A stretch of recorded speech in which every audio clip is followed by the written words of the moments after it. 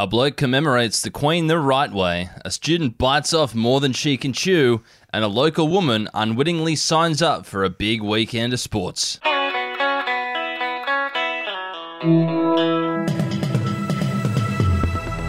I'm Effie Bateman, and this is your Daily Batuta for Friday, the 23rd of September. And I'm Errol Parker. Yes, we start this bulletin yet again with some news about the Queen. This headline is, local bloke spends day of mourning with dogs and horses like the Queen would have wanted. Yes, local bloke and obvious royalist Jason Croydon yesterday spent his day of mourning drowning his sorrows and commemorating the Queen's spirit by surrounding himself with some of the things she loves most, horses and dogs. Making his way to the Royal Hotel, which boasts a lot of sports betting, horse racing betting and stuff like that, $5 crownies and the best 3-star Parmigiana in Batuta. Jason says it would have been exactly what Her Majesty wanted. He said the Queen was also pretty into horse racing too, so I imagine this was a nice sentiment. Imagine pulling out all those $5 notes would have been very triggering for him though, so hope he's alright. And up next, a pre-exam student chewing her gum like it holds a secret to a semester worth of missed classes. A student at South Batuta Polytechnic has given her jaw a workout for the ages today, it can be confirmed. With her final exam for Business, Innovation and Financial Management just hours away, Sophie Simpson was doing a fair bit of vigorous chewing and foot tapping this morning. Yeah, I've gone through a bit of chewy, she laughed. She's the type of person who leaves for a party 10 minutes after she was supposed to be there. Sophie says it's been a stressful 24 hours or so, but she reckons she does her best work when she's under the pump. Just gotta put on some of that lo-fi hip-hop and it'll all be alright.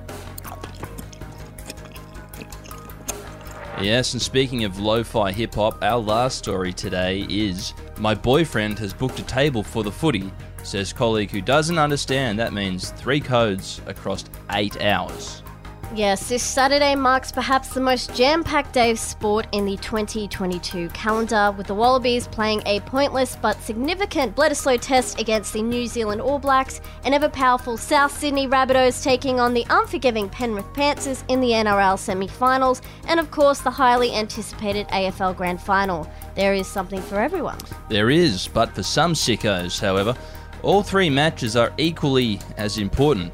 And local interior designer Melody Barclay is under the impression that there is only one match of football this weekend, telling her co-workers that she'd unwittingly signed herself up for a very, very long day of rugby union, its working class cousin rugby league, and of course Victorian leg tennis.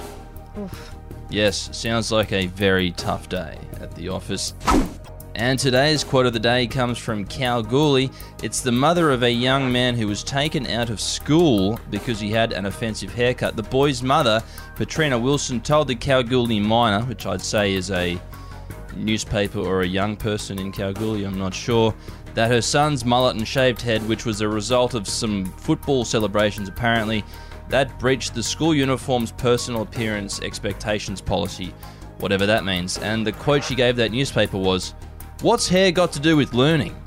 It's the brain that observes the education, not the hair." That's very wise. But also, was it that he's now off for a whole month? Yes, he's off for a month of school. No, the principal there has given him the marching orders, and that's just what young people need, is a massive disruption to their education. It's not like there haven't been any of that over the past 3 or 4 years, is there? No, not at all. But that doesn't seem like a punishment at all. No, it's these types of things that makes it hard to feel bad for teachers. But they are under the pump, and teachers do their best work under the pump. Anyway, that's what's making news for today. See you later. See ya.